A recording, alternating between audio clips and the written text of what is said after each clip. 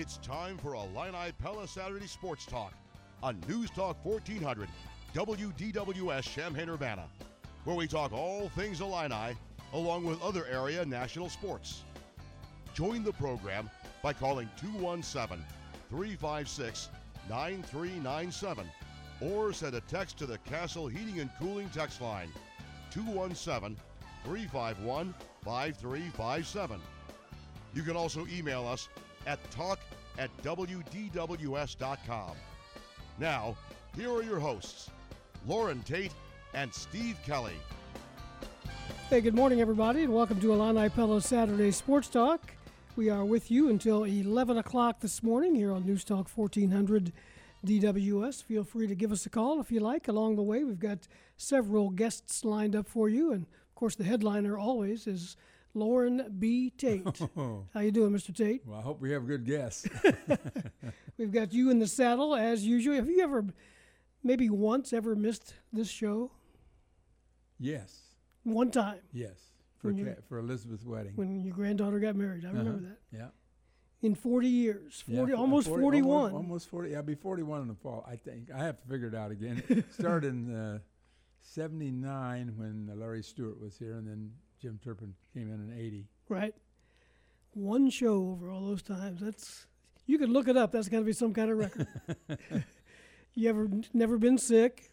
Well, you've been sick. You've had some. I've thought about that since the coronavirus came up. About maybe I might have come in here with a touch of the flu and didn't realize that I shouldn't be here. Maybe if that sort of thing happened now, I sure would miss it. Right. It'd be an obligation to the people around here, but I never thought about it. No, I never worried about flu in those days. Now I do. You've come in a few times, as we all have, with the Maui Wowie or with the froggy voice and or no voice or losing your voice or whatever.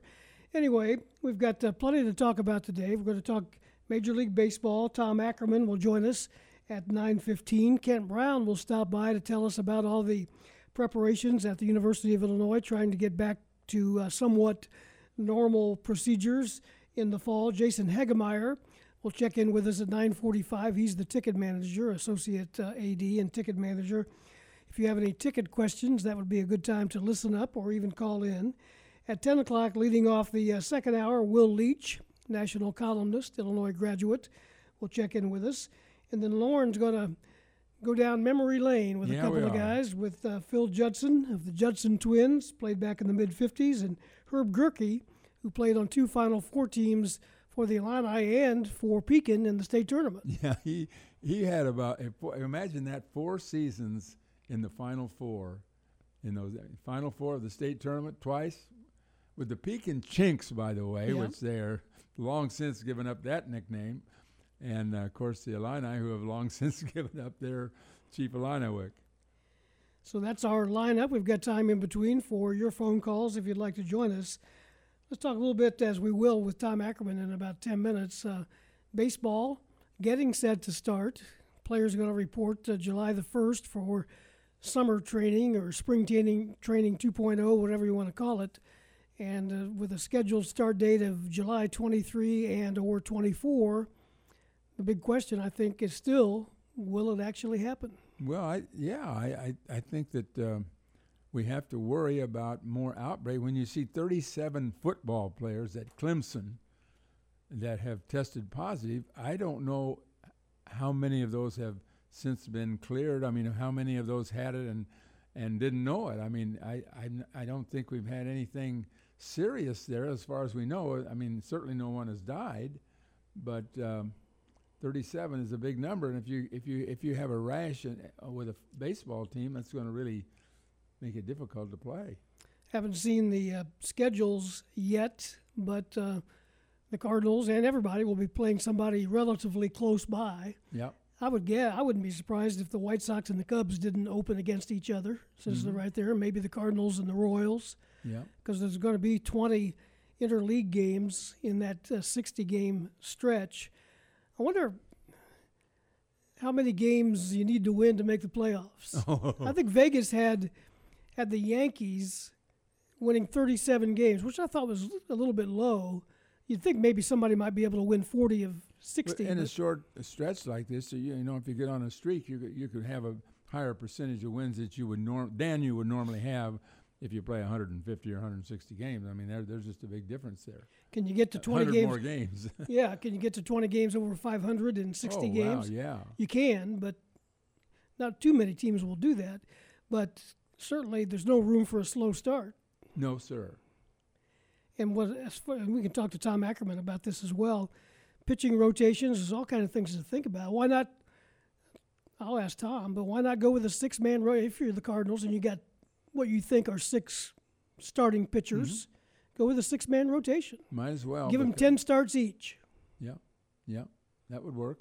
And then let them go as long as they can, then pull the bullpen in. Well, Steve, you brought up the concern that maybe they won't, something will happen and they might not even get started. I heard Sarah Spain say this morning as I was driving over, I just flipped over to her to see what she had to say, and she said she wasn't convinced that either basketball or baseball would actually go through with it, that something would happen. And I just mentioned to you that college football's got a problem.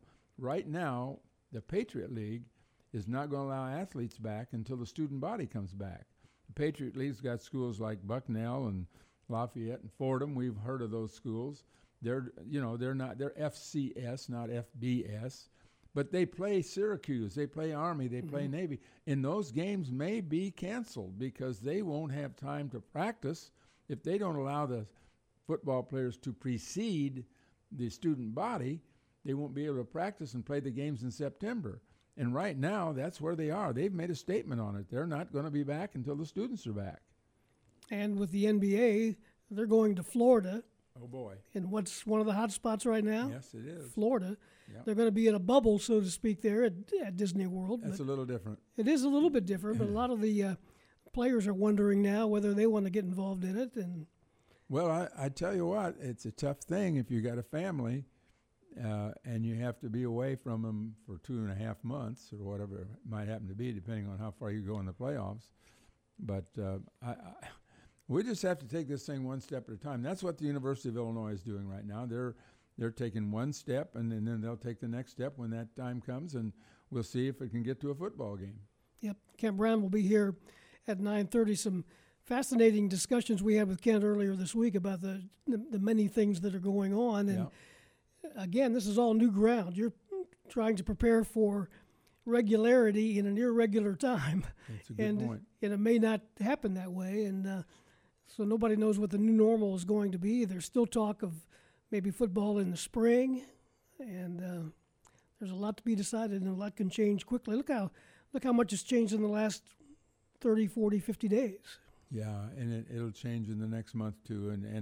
But as I said, they just have to take one step at a time, which they are doing, and they're in voluntary training right now. All the football players are not here, not all of them. Most of them, and I don't know the ones that aren't because nobody has been willing to say who's not here. Maybe we can get Kent to talk about that a little bit, but I think most of the regulars that seem to be here when we've heard discussions about the team, they've talked about the offensive line with Lowe and Green and Palczewski all back and Kramer back, and we know the quarterback Peters is back, and we know that some of the running back, we know that certain players are, they say Hansen and Tolson are leading the defense, and they're the linebackers, they're back. So we think that most of the guys are back, but there are some that aren't. On the basketball side, some of the incoming freshmen arrived this week. Yeah, we got another one coming in. Lieb. Yep, Brandon Lieb out of Deerfield. Yeah. 7-footer, 215 pounds. What a week it was for him. Yeah. He got an offer, he verbally committed, and he signed all in the same week. Kind of a Monday, Wednesday, Friday thing. Yep. He comes from an athletic family. I noticed he's got a brother that played basketball and a brother that played football collegiately. And he is a 7-footer. This is clearly a on-the-come choice. He might redshirt this year, and he might not be able to because Illinois is not exactly strong at that backup center position, assuming Kofi comes back. So I'm not sure. We won't know until later whether he's actually going to play. But long term, I mean, that's what recruiting is, Steve. It's trying to project how a guy's going to be down the road. I just saw where a 5-star player transferred today. He was a 5-star player. So what? he didn't turn out to be that in college. So here's a guy that averaged 13 points in a game, 9 rebounds a game for Deerfield, and wasn't being recruited a month ago by anybody, really. He was going to go to prep school. Mm-hmm. But I think they see him as a guy on the come, and it's worth a chance. You've got 13 scholarships. You might as well, if you're going to use the last one, you might as well take somebody that might be good down the road. Wisconsin's had pretty good success with this kind of guy. Frank Comiskey, the Big Ten Player of the Decade. Can you believe? Would you have voted for him as player? That surprised me. I'm not saying it was a bad choice. I was caught off guard by it. I don't know that I would have picked him, but he was awfully good. He was.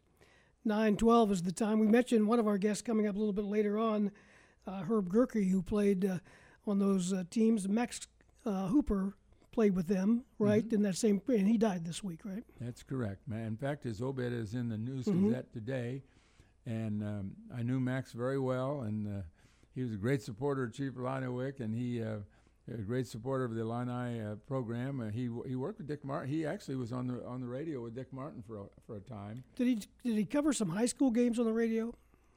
Not that I know of. We had a text question asked about that. Was he a broadcaster on the IHSA games? I don't think so. Maybe they're confusing that with working with Dick on the. I'm not going to say for sure. I don't remember that he ever did anything in high school games, but he was he didn't live in Champaign. He was in Chicago a while working for Ruck Steger in insurance, which everybody that ever played any sport at Illinois, including me, have interviewed with Ruck up there about going into insurance. I almost did, but I decided not to. 9:13. We'll take our first time out on Illini Pella Saturday Sports Talk. We'll turn our attention to Major League Baseball. Tom Ackerman, sports director at KMOX in St. Louis, will join us when we come back. Stay with us here on DWS.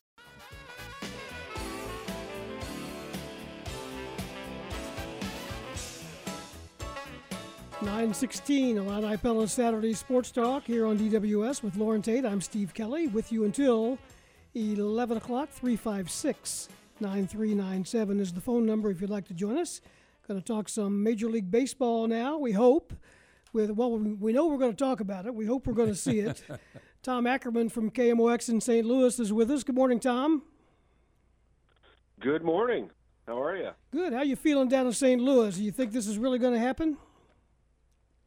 Well, it is happening. The players are being tested for COVID-19. The first round of tests were scheduled for Friday, 48-hour quarantine for them until they get the results. Then there's another round of tests Monday, 48-hour quarantine for them.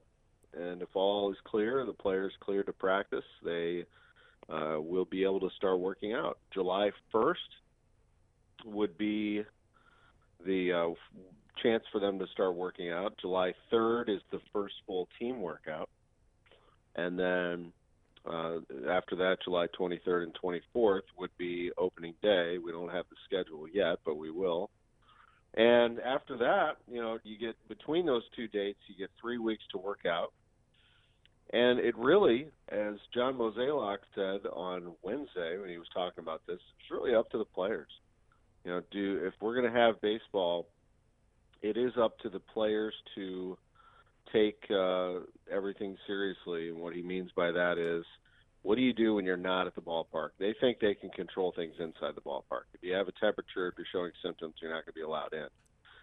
If everything will be practiced, social distancing and all the restrictions in place, and they'll be able to do that. They have a plan in place for inside the ballpark while these players are working out. But it's outside the ballpark. It's when they go back to their residence. It's when they go out beyond that. Where do they go? If they're putting themselves at risk, they put the entire team at risk. When they travel, when they go to Chicago and Milwaukee and Cincinnati, and they hop on a plane and they go into a hotel, where do they go after that? So all of those things are going to have to be followed, and it will really be a daily thing. And then from there, we kind of figure out if everything is working okay for them and they can continue to play, they'll play. That's really what it comes down to. You mentioned a 48-hour quarantine when they check in. Where do they do that? They don't send the players that live in St. Louis back home, do they? They have a hotel there for them or what? Right, yeah, they would all have, so whether they have their own residence here or a hotel, that's where they would do that. So they have a location where they're doing the testing, and then they're going back. After that test, they go back for 48 hours and wait for the result, and then they can go back into the ballpark. So everybody going into the ballpark has their temperature taken, and so they're going to have the full staff. They're going to have the clubhouse staff. They will have 60 players on the roster by tomorrow. Tomorrow's the deadline for finishing your 60-man roster, but only 44 of those players will be here in St. Louis.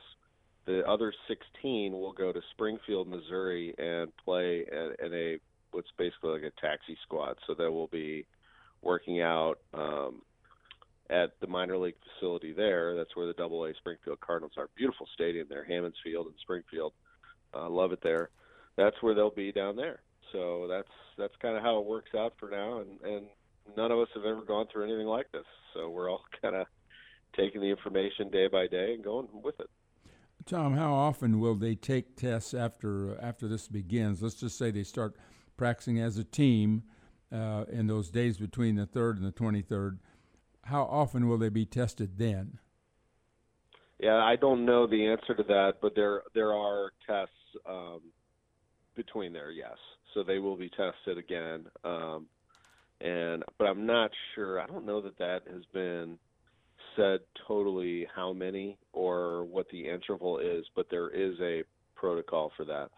There's also, what if a player shows up with symptoms? Mm-hmm. So that player will not be allowed inside the ballpark, and then they'll have a set protocol for that as to what that player does then after a test, a quarantine period, and go from there. What's the if rules? If they get a positive test, then they will have another Sure. situation on their hands and try to go from there. But they have a protocol in place. They do have a plan. They are working on that internally, and that's something that a year ago we didn't think we'd have to be dealing with. That's for sure. We thought, it's June 27th. We'd be heading towards the 4th of July and kind of knowing what this team is right now, and now we don't even know the start of the season yet. So anyway. What's the status with the families? I mean, can they have family? Can the families be with the players? I mean, when they leave the ballpark, can they go back to their families? If they leave the ballpark, can they go back to their families? Yes. They do have so the Cardinals also have a contact tracer. So let's say that one of the players or a staff member tested positive. They have a contact tracer that they can obviously trace where that person has been and who they've been with and who else is positive, et cetera. So I hope that answers your question. But they do have that plan in place. So they will know who is with who at all times. And that's something that has been made pretty clear. And as far as fans at the ballpark when the games start, will anybody be allowed in? That's a good question too. I think this right now, the Cardinals, I can speak for what I've heard from the Cardinals. So they are going to play in front of no fans. Okay. But if down the road restrictions are lifted to where fans would be allowed inside the stadium, the president of the team, Bill DeWitt III, told me that they would do that. They would have fans inside the stadium if allowed to do it, and that's, again, following federal, state, city guidelines. There's a lot that they have to do. So they are planning, if that were to happen, what that would look like and where the fans would sit and how it would be situated and how they would bring people in and out of the park. That is being talked about. Also, the other thing you have to do there is who gets the tickets, right? So the Cardinals draw 45,000 a game. They have a very large season ticket base. How do they do that also? So that's being discussed. There's no policy at the moment. That is also being discussed. So plans are definitely and these are plans only, in case they had fans inside the ballpark, what would that look like? The Cardinals absolutely will be prepared. Talking to Tom Ackerman, sports director at KMOX. Let's go on the field and talk about some situations there. The designated hitter is in play in the National League. How do you think that sizes up for the Cardinals? I don't like it. No, actually, I don't like it, but I am dealing with it. I think that it actually is. I think the Cardinals are well equipped for it.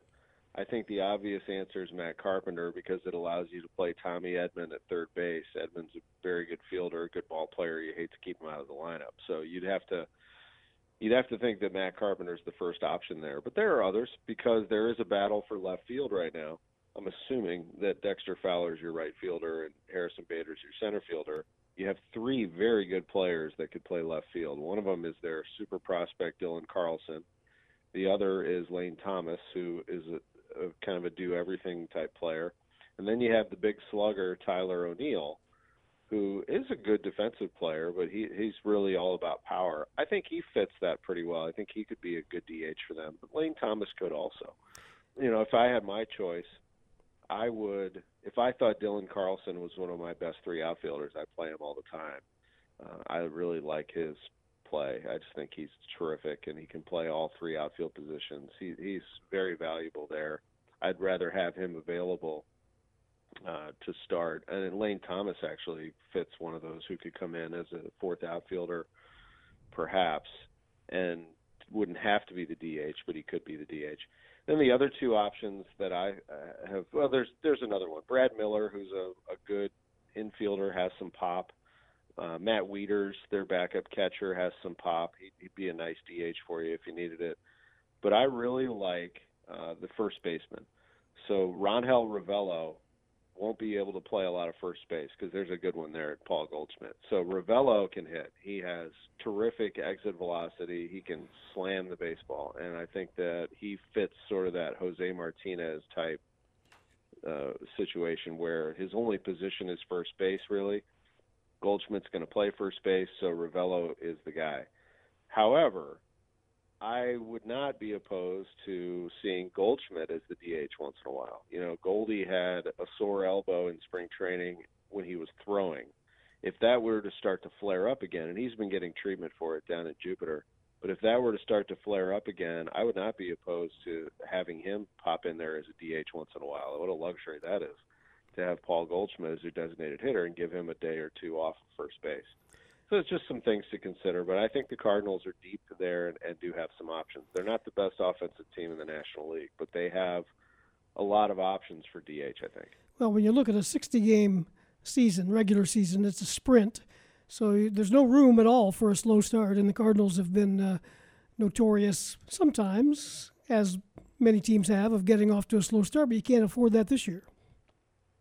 No, you cannot. Washington Nationals were 19-31 through 50 games last year, went on to win the World Championship. Cardinals, around 50 or 60 games, were about a 500 club, to your point. So it is a sprint to the finish. What does that do for the Cardinals? How does that change their mindset at the trade deadline? That's interesting to me. Now they've always been about development, consistency, winning, but development being a big part of their formula.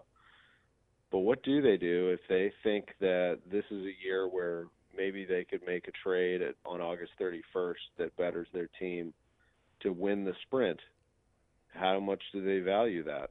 Hey, I had a friend of mine, a diehard Cardinals fan, who's down in the dumps about these player negotiations, saying, what do you think? I mean, if the Cardinals were to win the World Series, is it an asterisk? Does it count? I'm like, you're darn right it counts. You put that thing up there, man. Are you kidding me? A 60-game, everybody's on the same playing field. It's a level playing field, 60 games and sprint to the finish. It's going to be crazy to see who comes out of that. If you were to emerge as the best team after that, you proudly wave a World Championship flag. So what do the Cardinals do in that regard, and how do they make themselves the strongest team? Personally, I think they have the best team in the National League Central right now because of their pitching. Their pitching depth is superb, and I think that helps them, especially with all the arms they have late in the game. So they could be at an advantage there. But, yeah, I mean, you have to get off to a good start or you're going to get left to the dust. If there's a team that gets off to a good start and separates itself, they are absolutely at an advantage. But I do think it's going to come down to, 5 or 6 teams maybe fighting for 1 or 2 spots, and it'll make for a fascinating race.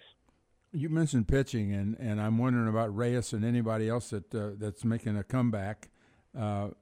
What's the status as far as you know of is everybody ready to throw 100%?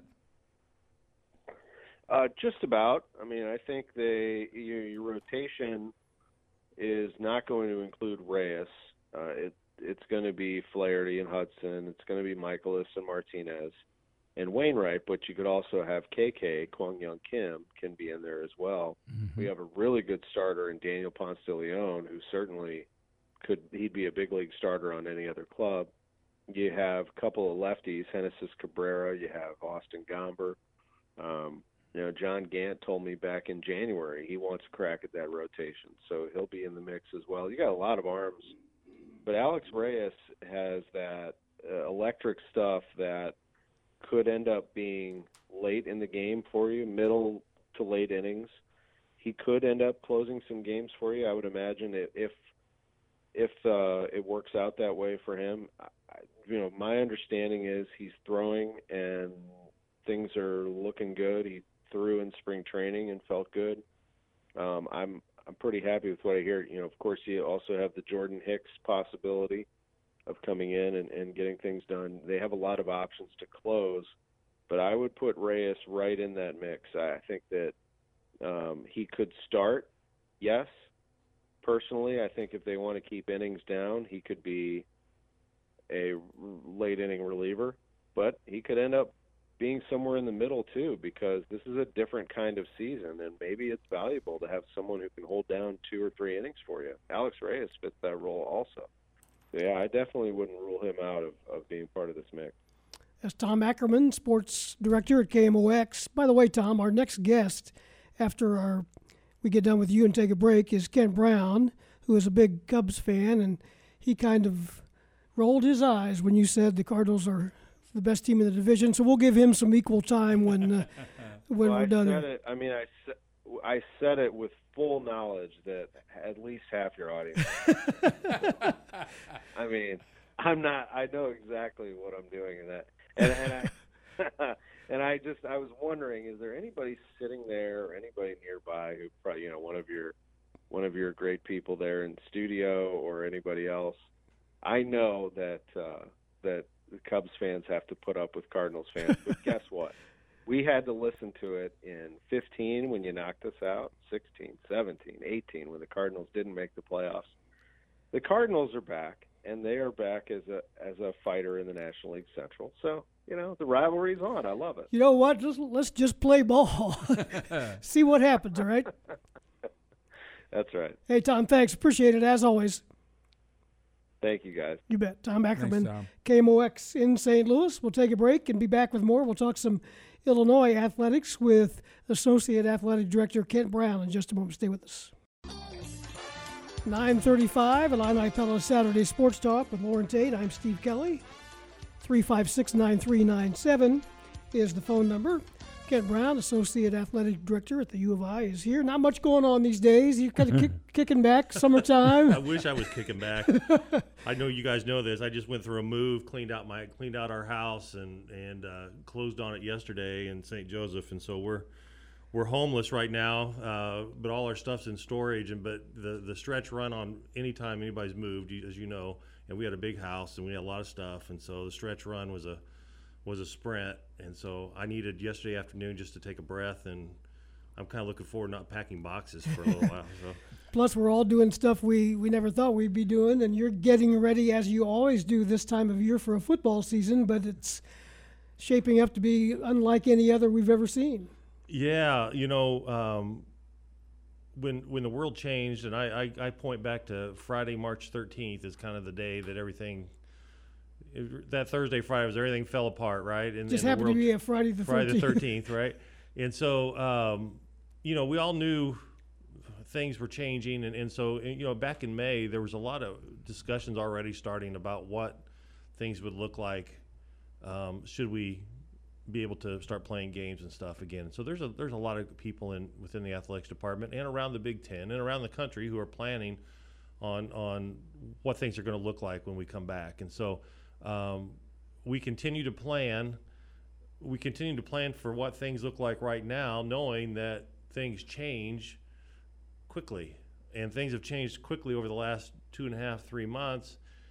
And over the next 2.5 months, it's going to change again. So, we plan for what we know now, knowing that there's going to be things could change significantly moving forward. So, everything from parking lots to entrance to the stadium to ticketing. I know Jason's going to be on a little bit, and he can answer a lot of the ticketing questions. But yeah, there's a lot of planning going on, and it's not just football; it's soccer and volleyball too. Really, as priorities, because those are the fall sports.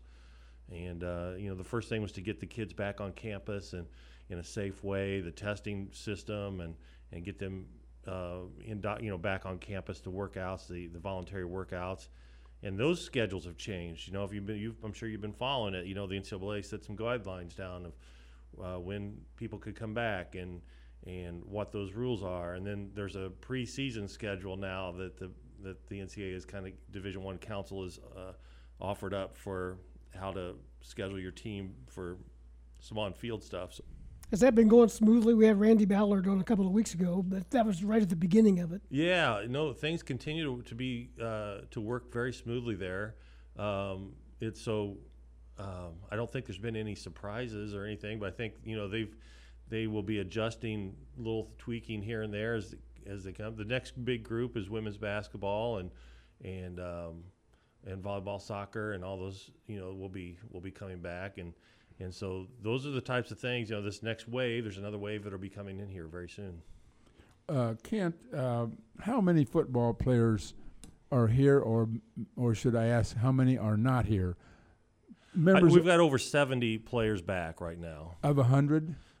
Basically. Are you counting the walk-ons and everything? Yeah, and some of those people wouldn't come back till a little bit later, closer to camp. Anyway, there's a group that was considered maybe a little higher risk, just because of their underlying health issues or things like that they push back to come in a little bit later, and as that keeps being adjusted. But we've got basically 70 to 75 athletes on campus right now. Is this essentially, the starters? When we talk to Lou Hernandez and others that we've talked to, they seem like they kind of run down a list of the guys that are really looking good, and it's most of the regulars would appear to be back.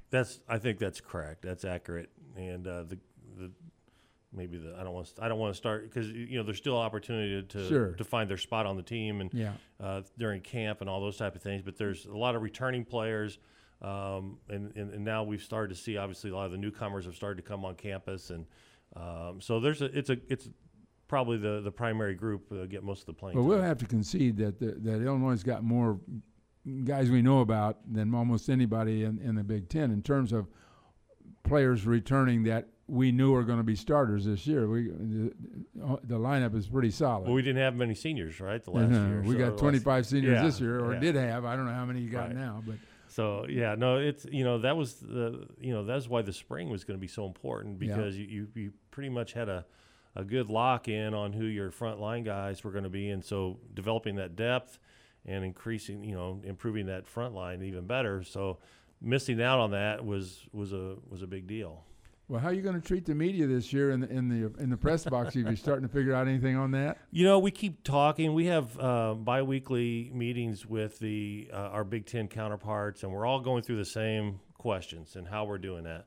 And I hesitated to jump too far in front, because, as we all know, things have continued to change, right? And so we have a plan to socially distance seating, which would certainly diminish our capacity in the press box. And so we will have to probably be limited on that. We're looking at field access. Right now, we're probably not going to have any media on the field at all, and so we would probably have probably of our own photography group, 3 or 4 photographers, and it would be a pool photography. Anybody could pull photos out of it if they wanted. Same with the video part of it with our video staff and Daryl Miles and his staff. So it's trying to really, and that's a pretty general. That's pretty standard right now. Is that almost everybody's going to say we're not going to allow anybody extra on the field. But the press box, we're still working about it, like our broadcast booths, and we're still talking about how that's going to work out. Our stats booth is one that's got several people in it, and they're I hate to call out age, but they're all part of that age group that becomes a lot more highly susceptible, and so I'm familiar with that group. yeah, I know. And so how are we're still kind of working through that plan, but so yes, we're working on it. We're thinking about it. We don't have anything final yet, but our post-game press conference will probably be different. We may end up doing Zoom. We're probably going to do some kind of a Zoom or some kind of a video virtual press conference, so that we keep media out of the locker room area and the Smith Center and the. Well, as far as you know, complex. is TV going to be just like it was planned long range? I mean, if everything goes forward, your TV contract you have, there'd be no change. When you say just like it has been, okay, so. Well, I mean, on the same channels and yes. the same games being broadcast. If we're playing games, our television partners are the same. And so your TV income is what I'm getting at. Yeah, the revenue driven off that. And if things were changed, I'm sure there would be some kind of negotiation or sliding scale. But right now, everything is moving forward as if that would be in place. And when you say, well, everything with TV, the fan at home would probably never notice any changes. At the stadium, we would notice there'd be fewer. They would probably bring a lot fewer people. They may do the announcers at the studio in Chicago. Say Big Ten Network has, and they've done this before, where they've had we call them micers, where the announcers are watching the games on the different monitors inside the studio and calling the game. And the only thing on site is our cameras and some production personnel in a smaller truck, and that's all. The videos is zapped back to the studio and where they produce it and do replay and all that sort of thing. So fans at home hardly ever notice any difference. You can tell sometimes if because the announcers don't quite see everything, right? You can't see everything. So anyway, those are some things that will probably likely happen. I know the ESPN reached out. They're looking for additional bandwidth for their signal, that if they were here, because those video, the HD video, takes an incredible amount of bandwidth. Can they get that out of here and back to Bristol to produce a show? And we found that we can. We have Blue Waters right across the parking lot. I said, man, we have one of the fastest computers in the world right across the lot. Can't we just run a cord over and just send it through that? There you go. Back to the sidelines. There's a lot of people on the sidelines. Yeah. What does that do to the cheerleaders, the band? Still undecided. And I know that the band specifically is something that we were just talking yesterday. And Josh knows that this is on the minds of all the athletic directors. It's brought up regularly about how to handle our bands. And that's a problem. It is. And so will they be allowed on the field? Will they just be in the stands? Those are some questions that are coming up. And so that's being discussed, and they're still trying to get their hands around that as a conference. How do you social distance a band? You can't. Yeah, it's really impossible. I mean, they could take up the whole north end zone if they were to do that correctly. The cheer squad, is there space where they could do that, where they would not be near the athletes, because they're going to spread out the athletes. Right now, you can go from 25 to 25. That's your box on the sideline, and they want everybody spread out. They want people spread out. If you're not in the game, they understand it's impossible not to be close contact. But if you're not in the game, they want you to spread out down there. So a lot of our visitors that we've taken down to the field, to the sidelines, probably not going to happen. Our cheer squad's going to probably be moved. They may be put somewhere else where they're not right next to where the team's at. There's a lot of those types of things that are certainly still being discussed, and we don't have final answers on a lot of that yet. We've got more to discuss on this topic. We'll get Jason Heggemeyer on the line and talk about ticket situation in just a moment. Kent Brown will stay with us. Hope you do too. We'll be back in just a moment. Illini Pella Saturday Sports Talk rolls on here on DWS at 9:48. Kent Brown is in the studio. Jason Heggemeyer is going to join us in just a moment. But Jimmy has been hanging on during the break. Jimmy, what's on your mind on this Saturday morning? Well, I'm just curious about Max Hooper passing away. And most of the older guys if they're on here with us, remember his set shot. Was that called a set shot or what? Yeah. Yeah, it would be. It was an overhead shot. What did Dyke Edelman call that shot, Kent? What was that shot called? Kiss shot. Yeah, the kiss shot. Kiss shot. That's what Edelman had, a kiss shot. Hooper's wasn't exactly a kiss shot. It was more of a jump shot over his head. Yeah, but he didn't jump, did he? No. It's more of a set shot. You're right. Yeah, and then. Who other players? I'm 82, Loren, about your age, and it really fascinated me when we'd go over to the Illini games and watch them do that set shot. But who else had the shot like that? Well, the one guy that had a shot like that was Jim Schulte, but I don't know. Schulte didn't play an awful lot, but I noticed he was pictured in the 1952 or 54 team. I'm not sure which one he was pictured with. I saw it in the media guide, and so he was one of the top 8 or 9 players, and he had a pure set shot. I knew him really well. I thought I was better than him, but he made the team and I didn't. He was from Dundee. I just was curious because I was kind of between Hooper and Dave Downing when he came on board. I was already graduated from college by the time he was prominent there at that point. So. Yeah. Very interesting that nobody was doing that jump shot at that time, were they? No, although Bredar developed it in the latter years and made the NCAA tournament all-tournament team with a jump shot. And he was the only one that had a pure jump shot. Falmer was a driver, but Morris didn't have that kind of a jump shot. And Sunderly's didn't have it either. But Bredar developed it and made good use of it. All right, Jimmy, thanks for the call. We appreciate it. Max Hooper, by the way, we had a caller off the air remind us that he did indeed work on the IHSA telecast. He did. For many years. Yeah. Many years? Uh-huh. No kidding. That's a quote, many years. So he worked little Illinois basketball as the IHSA basketball as well. Jason Heggemeyer with us. When we want to talk about tickets, we go to the big ticket, and he is with us. How you doing, Jason? Well, that's a great intro. I appreciate that. Well, tell us how you've been kept busy during all this and some of your plans. The current information is if fans are allowed in, it would be at 20% capacity, which would be about 12,000 at Memorial Stadium. How are you dealing with that? What do people need to know about the ticket situation at the U of I?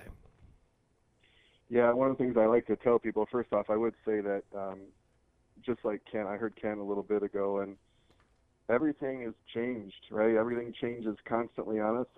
We've been running a ticket office out of our basements for the last 3 months, and things have definitely progressed. We've run through multiple scenarios of what football games could look like for people, and now we're kind of just reacting to the recommendations that were put out by the governor's office last week, with the knowledge, though, that as we continue, things could change. So we have a little bit to work on right now.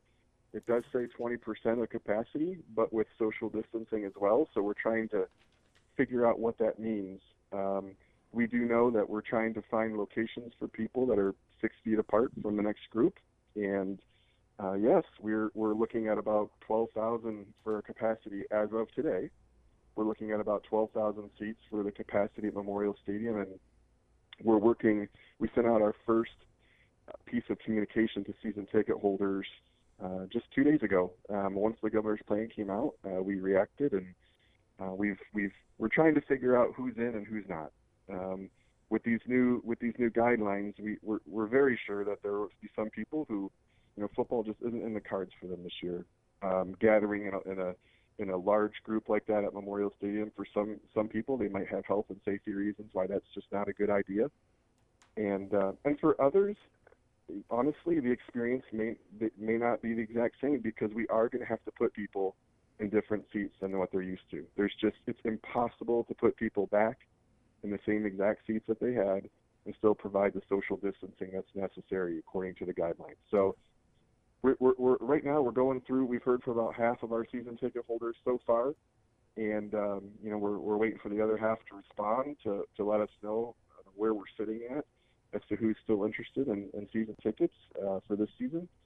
So we're making our way. But like Ken said, everything could change at any moment. So we're moving forward, but also our plans are being designed to give us flexibility as we get more answers. Now, Jason, if I've got if my wife and I want to go, and we've got 3 kids, and I want 5 tickets, I can get those 5 tickets right next to each other, right?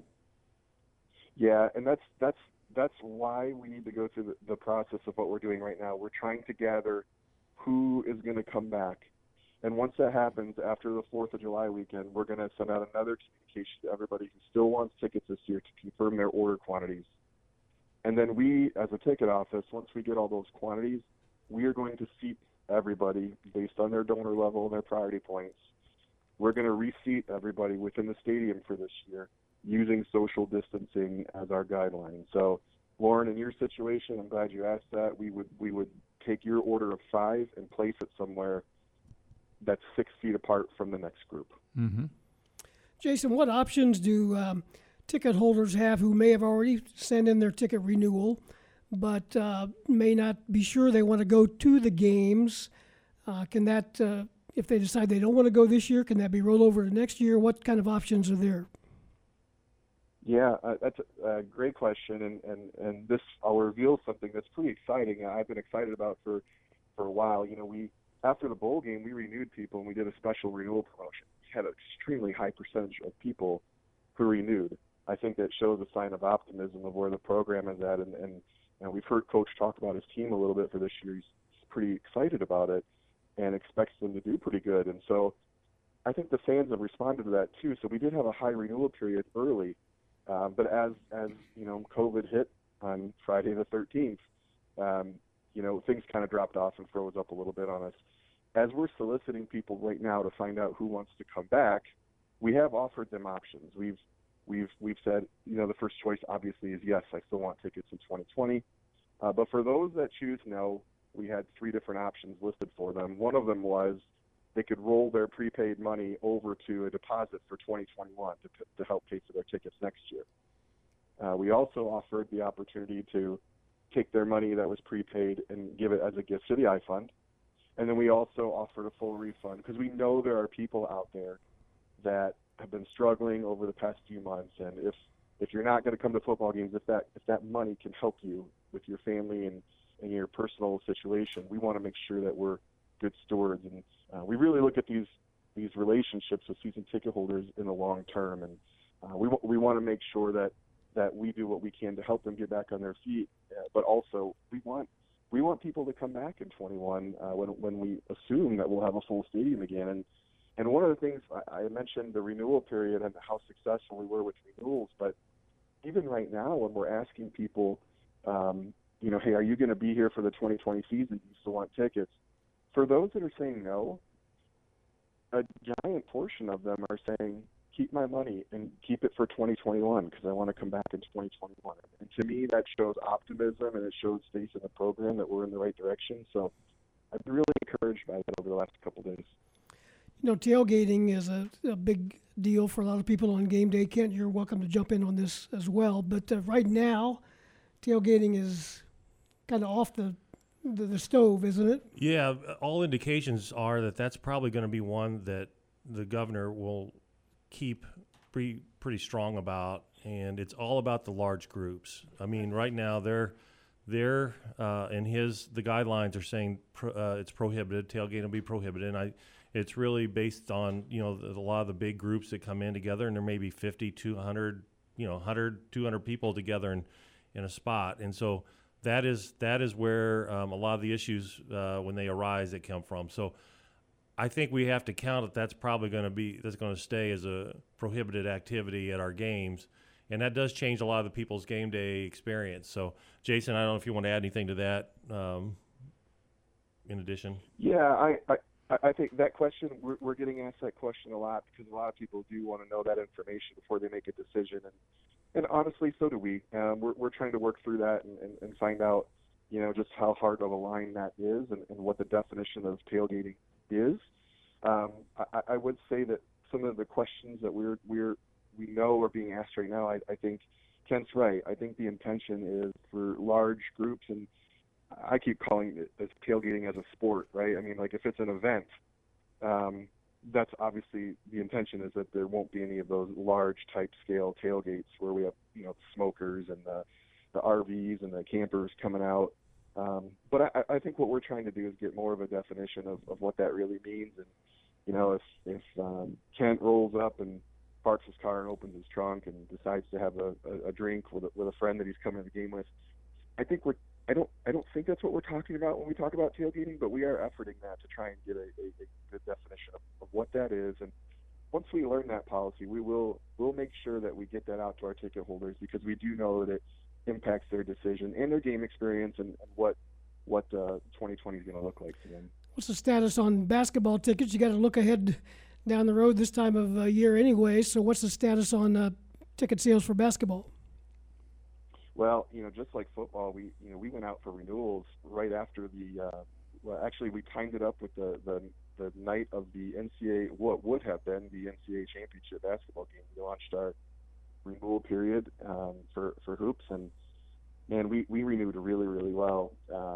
We're kind of sitting tight on that right now. I think indoor events are something that we're all wondering about, and how indoor events will be treated. We just like everyone else are waiting to learn how that's going to how COVID will impact those events, and we may not know that for a while. And so we're just going to have to sit tight and wait for some guidance and wait for things to develop over the fall, and we'll see where we are with basketball. But right now, we're kind of just in a holding pattern, just waiting to see what happens. I heard Josh say yesterday, I think super smart, that, hey, look, we're going to have 50,000 kids come back to campus, and we're going to have a couple of football games, and we're going to know right now just how it is to pull off some of these larger events and see what happens. And if we do a good job with it and things stay steady, it might allow us to do some other things in the fall. But all of these things are up in the air right now, and so we're just kind of for basketball specifically, we are in a holding pattern. Okay, hang with us a minute, Jason. We've got a couple of callers here. Rich, Sure. You've been hanging on. Go ahead. Yes, thank you. My question is two questions. How do you determine capacity when you have suites that are somewhat isolated versus, say, putting bleachers on the field, say, back in the 80s? Thank you. Yeah, so suites that's a really great question. Suites is something that we're taking a look at right now, trying to determine how we treat a suite versus the bleachers. The bleachers is pretty easily definable. We're trying to put people there and give them 6 feet of distance across so that they can maintain their distancing. I think for a suite right now, we're trying to find out what that definition of distancing looks like in a suite, because for a lot of our suite holders, they are families and people that bring guests, that they invite their own guests to that game. They're not going to be seated with people that they don't know. And so we're trying to, we don't have an exact answer on that right now, but we are trying to get that definition and see what we are able to do in the suite. And let's move along to Gary with a question for Kent, I think. Gary, go ahead. Are there still plans to have Gene Honda work as the public address announcer, regardless of how many fans are in the stands? Yeah, so right now the plan is to have Gene with us. We always work around his schedule because he has other commitments as well, but Gene is set to be our primary PA announcer again this year. That'll be his voice will really boom if there's not there's only 12,000 people there in the stands, but yes, we're planning to have him back. All right, Gary, thanks. Appreciate that. I saw Gene Honda yesterday on the golf course down at Savoy. He was in town to visit with some friends. Hey, Tim, you're on the air. Go ahead. Hey, man. Yeah, my question is Big Ten allotment of tickets to the away team, predominantly Ohio State. Since there's only going to be 12,000 tickets available, I would hope that the Big Ten would not give any tickets to the visiting team because that takes away from us. And if you really look at the north and west balconies, we can put a couple, 1,000 people up there because no one sits there anyway. So I think 12,000 is a little too less. We need to fill at least the top row. Nobody ever sits up there. So you guys think about that. Maybe we need to petition the governor on having more people there. And the other question is on scalping. I think players still get 4 tickets. Is that correct? That is correct. They can get 4 tickets. What kind of security or firm commitment to those players, or actually you guys, that they're not going to scalp those tickets, because there are always people selling tickets that I don't know how they get them, but they get them. So what's the security measures going to be on the allotment of tickets, and are the players going to be under the gun to not let those people have those tickets? And I'll hang up and listen to your answers, guys. Well, I'm gonna try and remember. I think there were a couple questions in there. I think the first one, look, the capacity number, that's not up for discussion. When the governor says 20%, we take a look at that and we do simple math, and we know it's 12,000. You were talking about the visiting team, and as a conference, we have been in discussions. We meet regularly as a group of ticket managers, and we are taking some guidance from the athletic directors as well. Look, everybody's in the same boat. We all are going to have some reduced capacity in some form, and so none of us want to be using any of that capacity for the visitors. So the intention for how we treat visiting teams is we really are trying to provide opportunities for the families of those student athletes to come watch them compete. So we are looking at drastically limiting the allotment that we do give to visiting teams, but we're not going to eliminate it. And that wouldn't be right, because we're asking those kids to compete on the field, and we do need to provide their families an opportunity to come watch them. So we are going to do that. Their locations might look a little bit different, and I heard a mention of the east balcony. Look, with only having 12,000 people there and having to space people 6 feet apart, it is very likely that we will have season ticket holders who are used to being in the main stands or in the horseshoe. It is very likely that they may be up in the east balcony for this year, because we will have to use every available seat that we have in that stadium. And so I think that's part of the process as we talk to season ticket holders to find out, do you want to come back for 2020? Because the experience that they have, like after we get past the health and safety part of their decision, that we realize that their experience might be a little different as well. And so everybody needs to make that individual decision. And so it's very likely that there will be season ticket holders sitting up in the east balcony or at the top of the north end zone or in the horseshoe that have never been there before. So that we do think that's going to occur. I think I heard another question in there about player tickets and whether you can scalp those. Look, scalpers are not getting tickets from players. We have, if you knew the process that we had to go through for NCAA compliance to be able to issue those tickets, you would kind of laugh when you find out how strict it is. We're not even allowed to give a guest of a player. We cannot give them a ticket that has a barcode on it. So, it's impossible for that to be scalped. They have to be picked up on game day with a photo ID and a signature. So none of those tickets you see outside are being done by players. Those are all individuals who have decided to get rid of their tickets for whatever game it may be.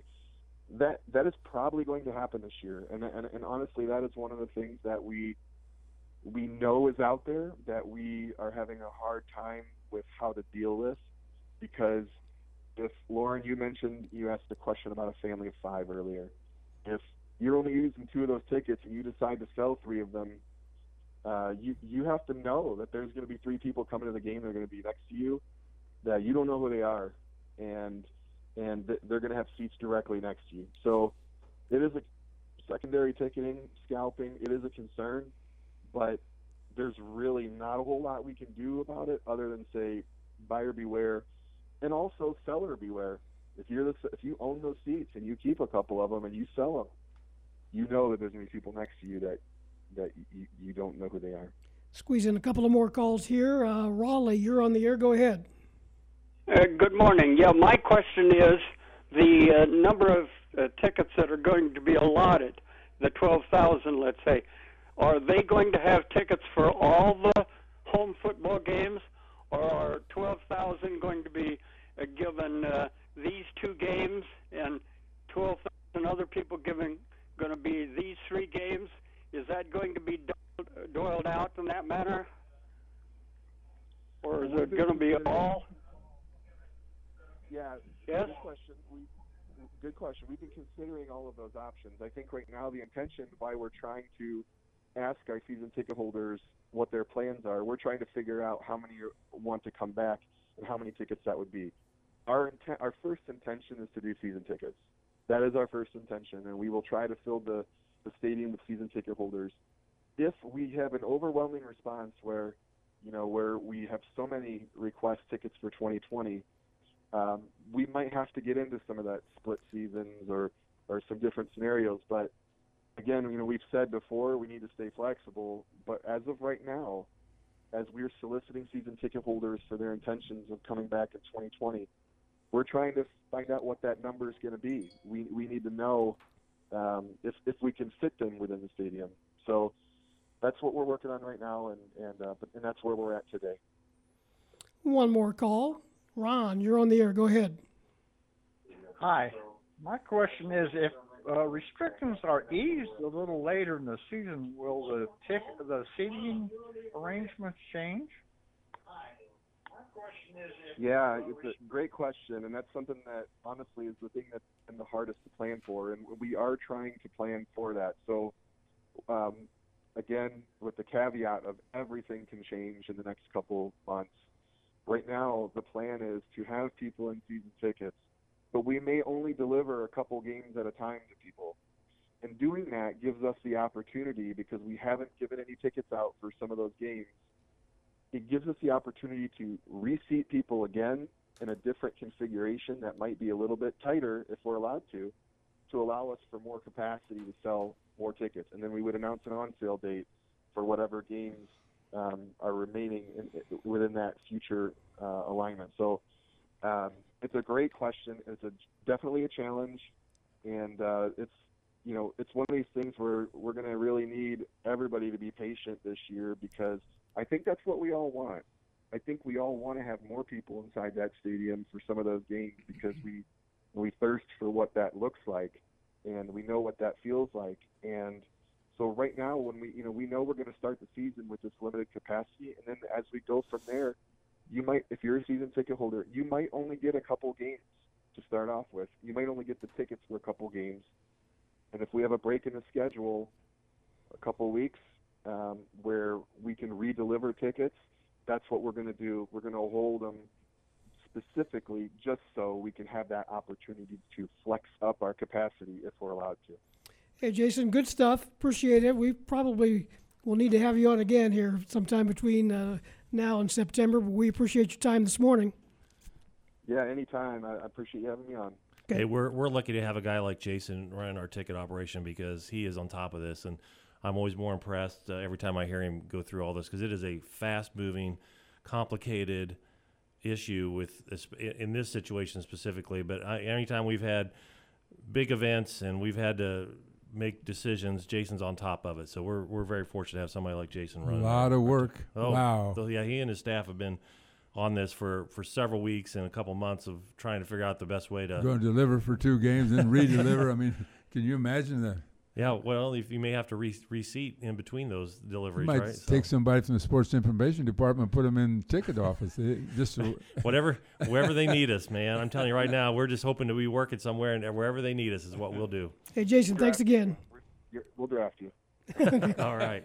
Jason Heggemeyer with us, ticket manager. We've run over on this segment a couple of other things. Do you expect the Big Ten to make any kind of announcement on how things are going to work with football at any point? Is it? I do, and I think. Is it all all or nothing with the Big Ten? Well, I don't know. I think those are. Yeah. It's hard to put definitive answers on that. I do think we'll have some direction here in the next. What's today? Today's the 27th. I would say in the next couple, 2 to 3 weeks, probably tops, that there will be some direction. We're at a point of really almost cut off and no return, right? We got to have a real clear definition of what's going on. So I think the next 2 or 3 weeks we'll have some, if not sooner, real clear guidelines on what's going to be the conference is doing. I've got one more question, non-related to this last 40 minutes of conversation, but a question I get asked every day. Is there anything new on the U of I and Stone Creek project? Yeah, golf course. I told somebody the other day we had I was at the HOA meeting with Josh and the Atkins Group folks on the Tuesday before COVID shut down our sports lives, and we were all together in this big room, right? There was all the people who lived out at Stone Creek were very excited. They were happy, with some of the initial stuff. Since then, I can tell you they've continued working towards an agreement, continue working towards how this is all going to work. And I think really very soon we'll have a lot clearer announcement about that so that people can hopefully answer a lot of those questions. But, yeah, I was there on that Tuesday night. It was exciting room, and that's probably the last big group I've been a part of was that night. So, but yeah, I think real soon we'll have a much clearer idea of where that's headed and exciting news about that. Good stuff, Kent. Always appreciate it. Hey, we probably could take it up to 2 hours with just Jason answering ticket questions because we all know we didn't even get into volleyball yet, right? And there's a lot of questions that have been coming into his office regarding State Farm Center volleyball. It's possible. But what if there, right now, what if there are no fans allowed for indoor sports? If there's no fans allowed for indoor sports, then might as well play at Huff. You're probably playing at Huff. But there's other concerns about Huff too. Just the amount of traffic that goes through there on a given day because those are classrooms in there as well. So unanswered questions. Still working towards that. I hope we all hope to have some answers to that stuff as soon as well. But hey, like I said, we can make decisions based on what we know today, and that decision's totally based on the information we have now, knowing that things will likely change in 2 weeks, 4 weeks, 6 weeks, 8 weeks, 12 weeks. I mean, it's going to be a lot. We have to be very nimble in how we make all our decisions. What are you and Jason doing next Saturday on the 4th of July? Loren and I are doing a show. We were talking before we started this one. What are we going to do next week? And Loren said, let's get through this one first, and we'll figure a bit that. Well, let's talk about it because, I mean, this is, our fans are super important to us, and we're trying to communicate as much as we can, but until we have more information, it's really, we can give you our general thoughts, and as we get more and more specifics, we can certainly share it, and we love doing that. We appreciate it. Thanks to all the calls. We'll take a break and be back with more Illini Pella Saturday Sports Talk here on DWS after this. It is 10:18. Illini Pella Saturday Sports Talk here on DWS with Loren Tate. I'm Steve Kelly with you until 11. The lively last 40 minutes. Kent Brown, Associate Athletic Director, in the studio with us, and U of I ticket manager Jason Heggemeyer joined us as well, talking about the start of football and what that means ticket-wise. And we had several callers, so we're running a little bit behind. And Will Leitch, who joins us about once a month from the state of Georgia, has been kind enough to hang on with us, and we appreciate it. Will, good to hear from you. How's it going with you? Actually, I had a couple questions about tickets. Is there a way I can find out? That's okay. No, thanks for having me as always. Well, there's a lot going on, as you know, and a lot of logistics, and everybody's going through this situation for the first time. And we'll start and talk about Major League Baseball. We had Tom Ackerman from KMOX on as our first guest in the first hour, and talking about the Cardinals and everybody else getting set to come back. Are you convinced that you will actually see Major League Baseball games at the end of July? I wouldn't say convinced. I do, however, think it's more likely than not. And I think that, I find it interesting that, if you're on social media and you see the reaction to each one of these positive tests that come in that you've seen in the NBA and you've seen in baseball, and college sports is maybe a little bit different, but certainly baseball and the professional sports, you would think that the leagues are falling apart and they've been completely taken surprise by all of this. But really, to a man and to a woman, every commissioner has said, we were expecting some positive tests. And frankly, you saw the interview with Adam Silver and Michelle Roberts, who has the players' union in the NBA. she actually, I said, was 16 out of 302 players tested positive. They both were the ideal number is 0, but they were expecting it to be worse. And I think that, the idea that a few positive tests, which we're going to see a lot of when everyone starts showing up next week in baseball, is going to derail them. I don't think that's accurate. I think that's why you have the testing. So I do think that your bigger issue is not so much players currently testing positive as much as you have what's going on in Texas and what's going on in Florida. To me, those are the larger concerns, and the fear of the baseball plan, right? Because they're doing it in all the home stadiums. They're not really in a sort of bubble thing.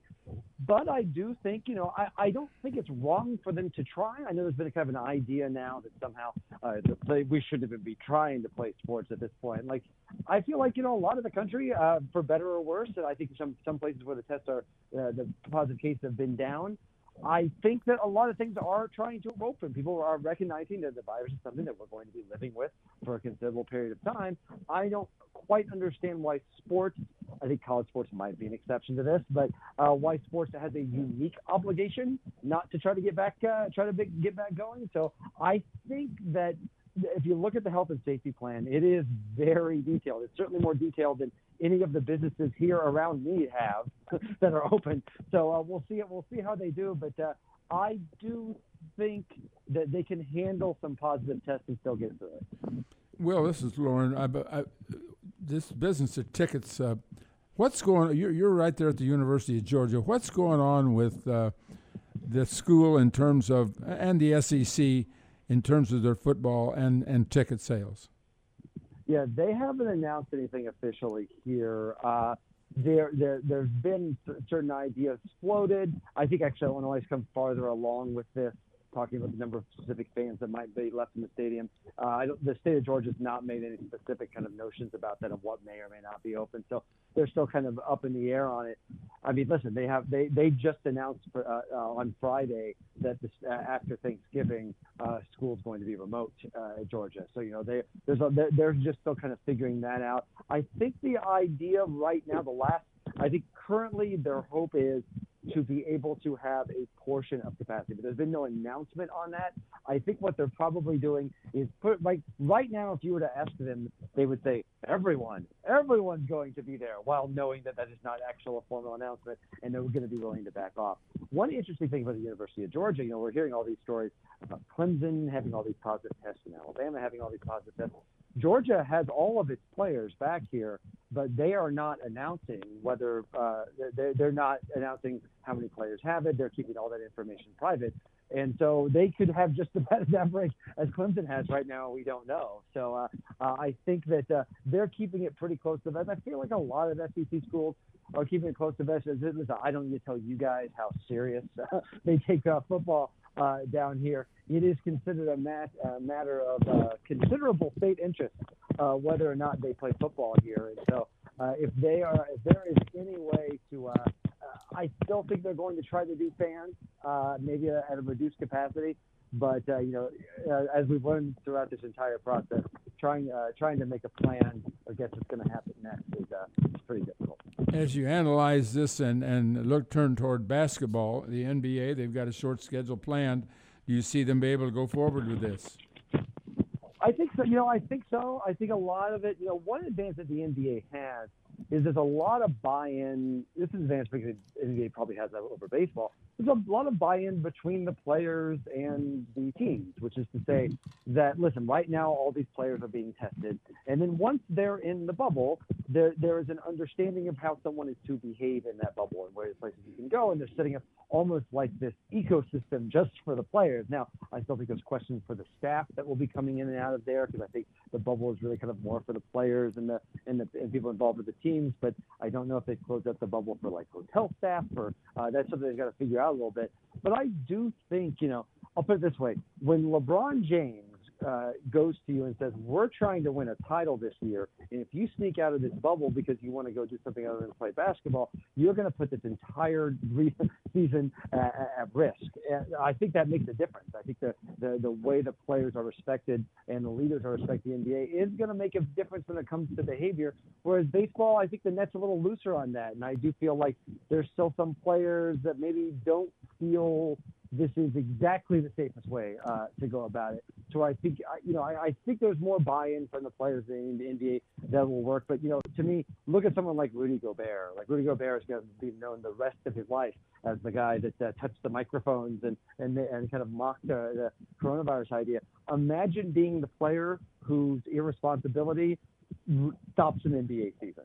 Like, imagine how that ends up being done. That could happen. In a way, I feel like the NBA is almost in more danger for an outbreak shutting them down than baseball. Like, if the NBA has like a big outbreak, everyone is all in this enclosed area. It can spread very, very quickly. Whereas baseball, again, not only are they outside, but there's a larger, there's distance between players. There's a larger area where they can go.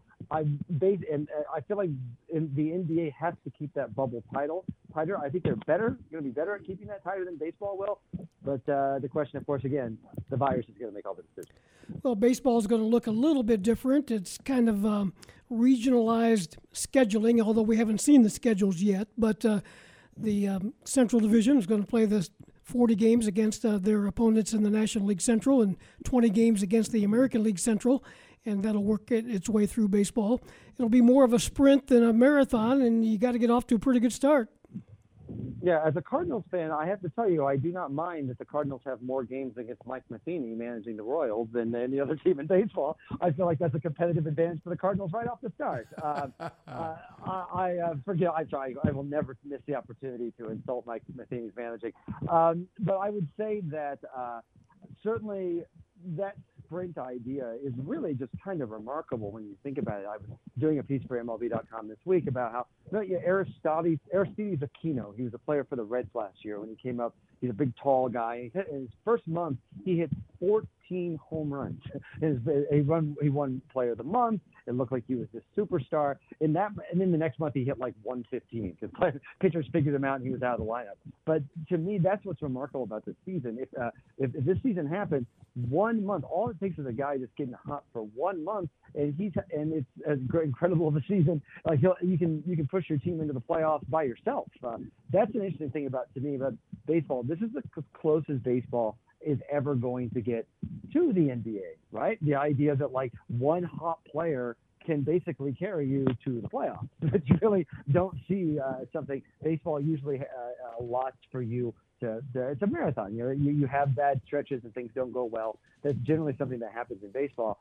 That's not going to be the case this year. I mean, the idea that one bad month can ruin your entire season is kind of amazing. To me, I think if you're handicapping, I'm going to be working on some stuff about this week.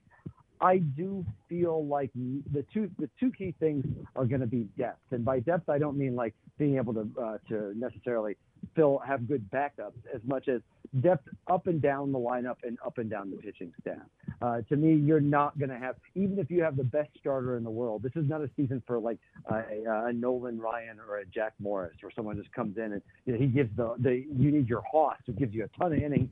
There are not a ton of innings for starting pitchers to be done this year. I think particularly early on, I think you're going to regularly see pitchers because of conditioning starting pitchers pitch 3-4 innings tops.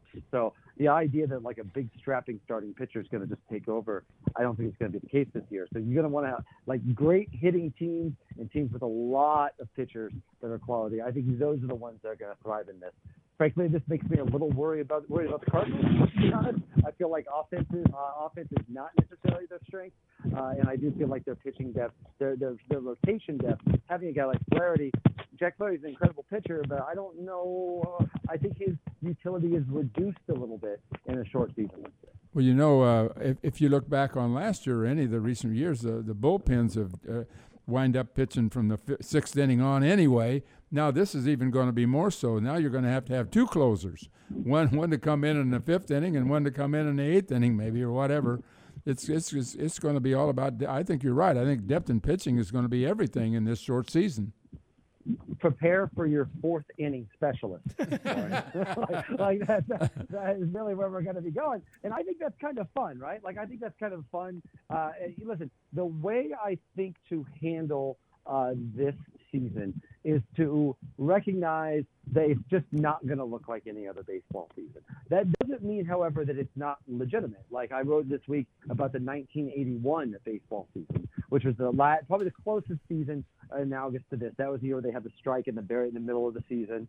And, if you go back, the best team in baseball won 66 games. Like, it was a strange season because of the labor strike. But if you were like, no, I was pretty young. I don't remember that season because I was very young. And so I look back in history, and I don't see any of that. I see the Yankees and Dodgers played this great World Series. That was Fernando Mania. Like, I think that in the moment, I guess, like, the form of the season will look the same, I think, in history. It's just the husk will feel a little bit different. But I don't know if that will ultimately matter. I think if you win the World Series this year, it absolutely counts. I think it absolutely counts. I've heard from people saying, great, this would be the year the Indians would win the World Series. I'm like, yeah, it would be great. The Indians would have won the World Series. You finally did it. The idea that this is somehow illegitimate, if this all comes about and happens, I think if anything, it'll mean more because it'll feel that much more special considering how close we would have come to not having a season or a World Series at all. Will, we appreciate your time. Maybe next time, I've said this before, but maybe next time when we talk to you, we'll be talking about actual games. Oh, yeah. Someday. But otherwise, at the very least, we'll talk about games or, again, tickets to games. Have you heard anything about how to get tickets to games? Okay. Thanks, guys. Thanks, guys, as always. We appreciate it. We'll find something to talk about for sure. 1031 WDWS, Champaign-Urbana. Illini Pella Saturday Sports Talk. Back with you after this.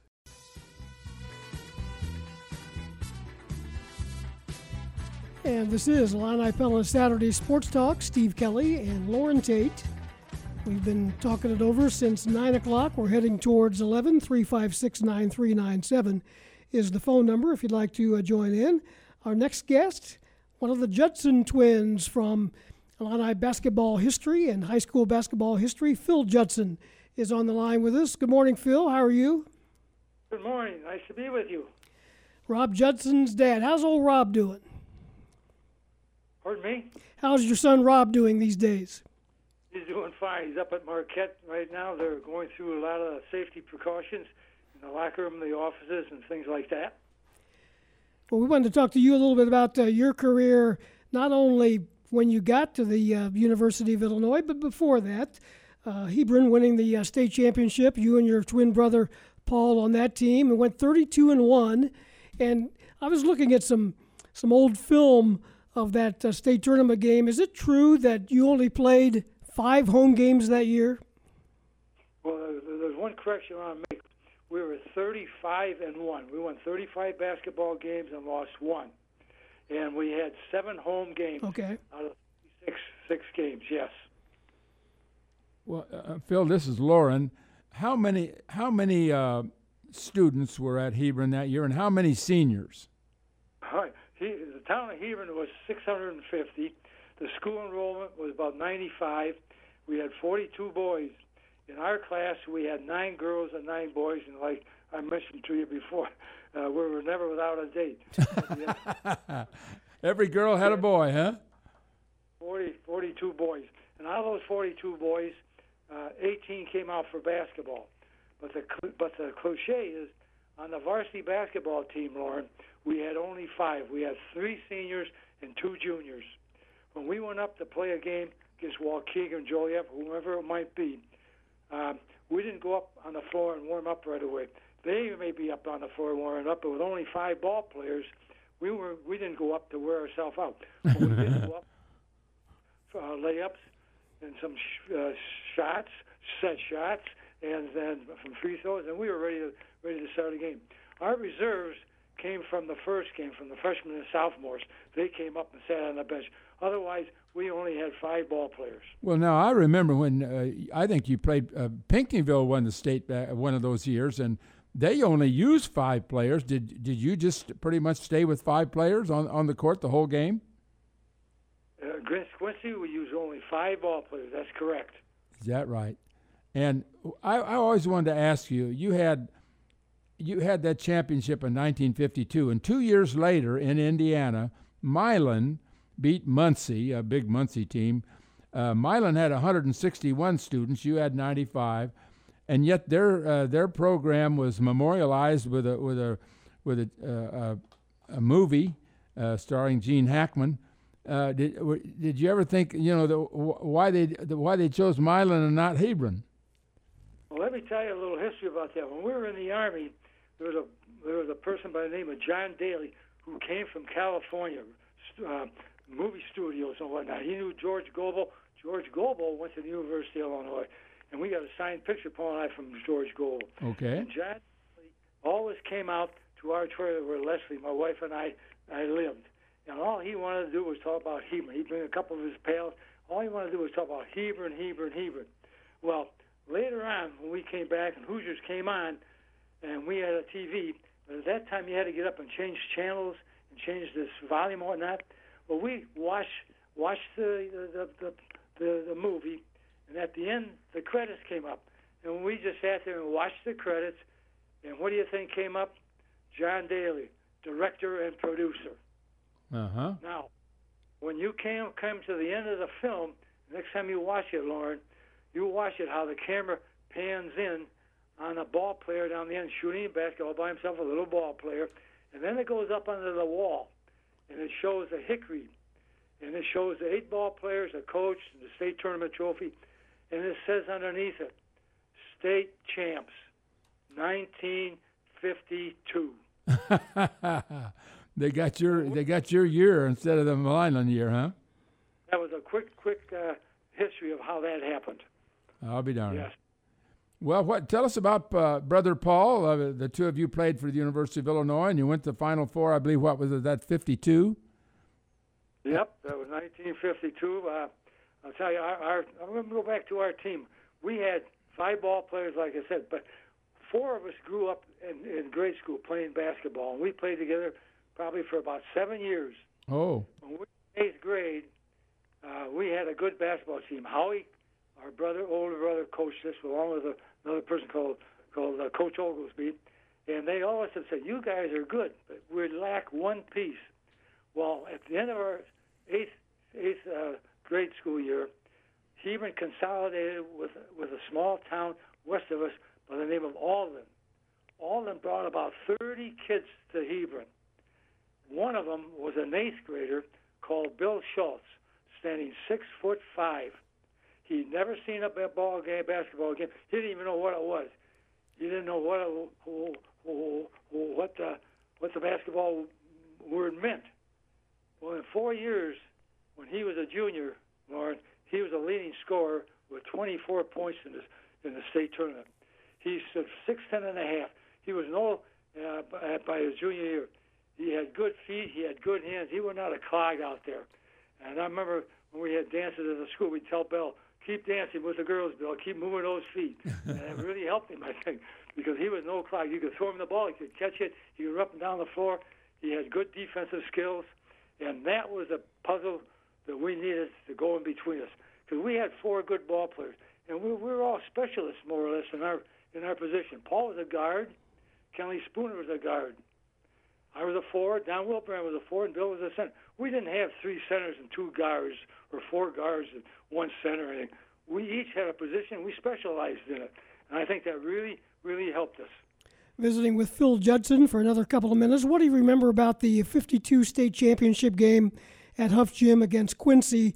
It looked to me, when I looked back at some old film, that just about everybody in the place was pulling for your team. Well, that's true. They were. People thought we were an underdog, but we weren't. We were rated number 1 in the state, 9 out of the 13 statewide polls. The last 5 weeks, we were rated number 1. So when we went in that championship game playing Quincy, and Quincy was rated number 2, our reputation was on the line. And at that time, people didn't scout a lot and whatnot. Coach Ahern watched Quincy play, and he said, as he was going over the scouting report a little bit, he said, "You're going to see a defense that we've never played against before. It's called the zone press defense. they use it against Taylorville. And with Billy Ridley playing for Taylorville, Billy Ridley, as good a ball player as he was, who went and played at the University of Illinois, ball handler and basketball skills and dribbling, he could not dribble through the zone. So he said, make sure you guys pass it. And we had one thing that Taylorville didn't have. We had Bill Schultz. He stood 6'10 and a half. We throw the ball into him. He looked weak side, throw the ball to weak side, and we got the ball across the floor quite easily. So we had one thing that Taylorville didn't have. And Bruce Brothers, way back when we were juniors, we went to Du Bois State, and we got there, and a couple of kids came up to us and said, there's Bruce Brothers over there. We didn't know who Bruce Brothers was. Quincy State came in second in 1951, and Bruce played varsity ball for three years, went to the state tournament 3 years.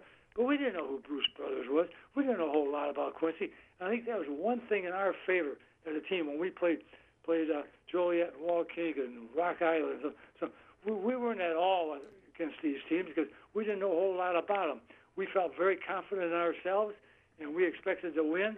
And so when we started against Quincy, we had the same feeling. However, it took us an overtime to beat them.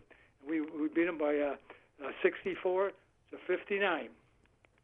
Well, Phil, we appreciate you filling us in on that, and I want to mention that your brother Howie Judson is 95 years old and one of the oldest living former Major League Baseball players and pitchers. And Paul is where is Paul living now? Your brother, twin brother Paul. He's in West Dundee. West Dundee, okay. Well, say hello to him for us, and you can speak for him. You guys had a great career, and you know you're still remembered by everybody here because of Hebron and being twins. It's you must still hear a lot of people talk about that even today, huh? Yeah. The one question they like to ask is how can a small school with only 5 ball players be so good? Well, number one, we had a great coach. He came from Elgin, and he went to the state tournament with Elgin 3 years in a row, and one of them was against Taylorville, who won 44 ball games in 1945. He sat on the bench, and he came to Hebron. We 4 played together for 7-8 years. We had a tough schedule. We played Joliet, Kankakee, Danville, Oak Park, DeKalb, Waukegan, Barrington. And then during the state tournament time, we had to compete against 753 other schools and came out number 1. And we came Rock Island and Quincy, of course. And they were really a basketball game. We had no injuries. We had no sicknesses. Like I said, we all specialized in one position. And the coach is a fundamentalist. He really stressed fundamentals, defense and rebounding. The thing that was surprising, Loren, was that we didn't have anybody to practice against. That's right. We had 5 ball players, and we all got Division I scholarships. Now, who did we practice against? I think we could have practiced against the JVs. If we had a JV team, we might have been a little bit better, but we had no one to practice against. And the key for us was Bill Schultz. I'll tell you what, when we played Elgin in the finals of the Elgin Regional, that was the first time we were ever behind at halftime. We were behind 4 points. We won 49 to 47. But let me tell you about scoring. Don Wilbrandt scored 5 points. I scored 6. Paul scored 7. Kenley Spooner scored 8. That's only 26 points. Now, if you were coaching against Hebron at that time, I mean, you won. You beat Hebron. There's no doubt about it. But we had Bill Schultz. He scores 23 points, and we get 49 points out of it. And we hold Elgin to 47 because of our fundamentals. And that's how we beat Elgin. And we had Bill in the championship game against Quincy. He scores 24 points playing against Bruce Brothers, an All-American. And we win the ball game in an overtime. Bill Schultz was the key to our team being really successful. Well, Phil, we appreciate you very much coming on with us. If I'm the producer, I would have picked Hebron over Milan, but I'm not the producer, so we'll always have a great spot in our heart for Hebron. Thank you very much. We'll talk to you again. Okay, Owen. Thanks for the call. Goodbye. 10:49 is the time. We're back with more after this. Stay with us. And we've got Herb Gerecke on with us. Herb, are you there? I am there. I'm good to talk to an old friend again. Well, I'm telling you, we had a lot of fun in school, didn't we, together? And I made a really bad mistake the other day, and I'm ashamed of it. But when Max Hooper passed away, I ran a list of all the guys, Kerr, Falmer, Breedar, Morris, Peterson, Fletcher, Sunder, all the guys that died, and I threw your name in there mistakenly. And I'm glad you're still with us, Herb. Are you okay? I'm okay. I'm very good. Thank you. All right. 2 Final Fours at Pekin. You played for the Chinks, and that's changed. Then you came to Illinois and were on 2 Final Fours at Illinois, and now the Fighting Illini, the Chief Illini Wick is gone. I think you jinxed those two. That might be possible, but I don't think so. Well, tell us about playing for Dottie Hawkins at Pekin. You were number 1 in the state that one year, weren't you? We were listed number 1 going into the state tournament. We had only lost 1 game. That's my senior year. And we got beat by Pinckneyville in the afternoon. I think it was like 36-31 or something. They held the ball quite a bit on us. Yeah. We were a high-scoring team. And then we ended up getting 3rd. And my junior year, we got 4th. Okay, and then you came to U of I, and I always thought, and what I saw of you on the court, Herb, is you were the hardest driver. You and Clive Falmer would go to the hoop like nobody else. I didn't want to guard you. You went to the basket too hard. Was that your strength, do you think? Strength was definitely my speed and quickness. Speed and quickness, yes. Well, tell us about the team in 1950. Let's take the 52 team that went to the Final Four. Tell us about that team. Well, we had alternating centers, Peterson and Kerr. Kerr was a sophomore and I was a senior. And we had a lot of experienced players. Rod Fletcher was also on the team. He was a senior when that year. And we got upset by, I believe it was St. John in our junior year. Yeah. And Clyde Velvet and Kansas won the tournament. We ended up getting 3rd. So my junior year, we both got 3rd. And my junior year, we played Kentucky in Madison Square Garden. And as I recall, we got beat by either 1 or 2 points, and they went on to win the championship. And then we got 3rd up, and that was up in Minnesota. Yeah, that was 76-74, the Kentucky game. That was in 51. And then in 52, you lost to St. John, 61 to 58. So those are. What do you remember about those games? Well, they were very exciting. Obviously, when you're going for a championship, in those years, of course, the only teams that are eligible to get in the tournament were you had to win your championship, and there was only 16 teams to start with. And so, you could get to the finals pretty fast if you won 2 or 3 games and then you were there. But it was really we feel really bad about losing to St. John's because we felt that we had the players, the centers, to stop Clyde Lovell. He was their team. He was Kansas City's team that ended up winning it.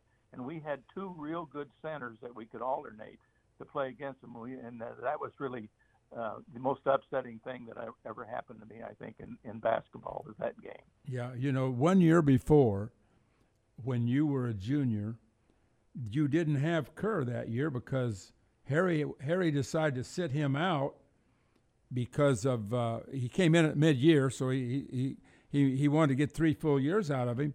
And in that 51 tournament game against Kentucky, Bob Peterson fouled out, and you didn't have a center, did you?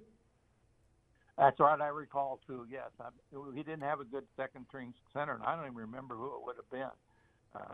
But that's true.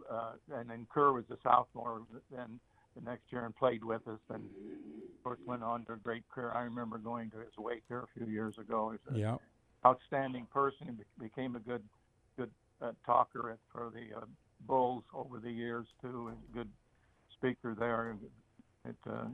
So I really enjoyed him.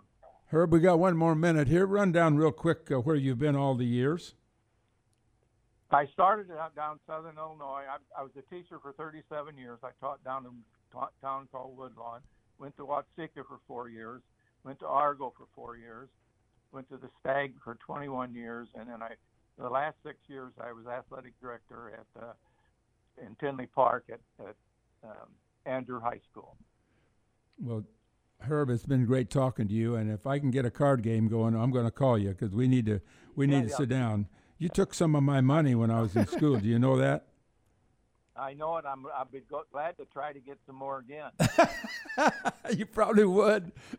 The last time I saw you, you looked at me and you said, "Deal." That's true. That's true. Great to hear from you, Herb.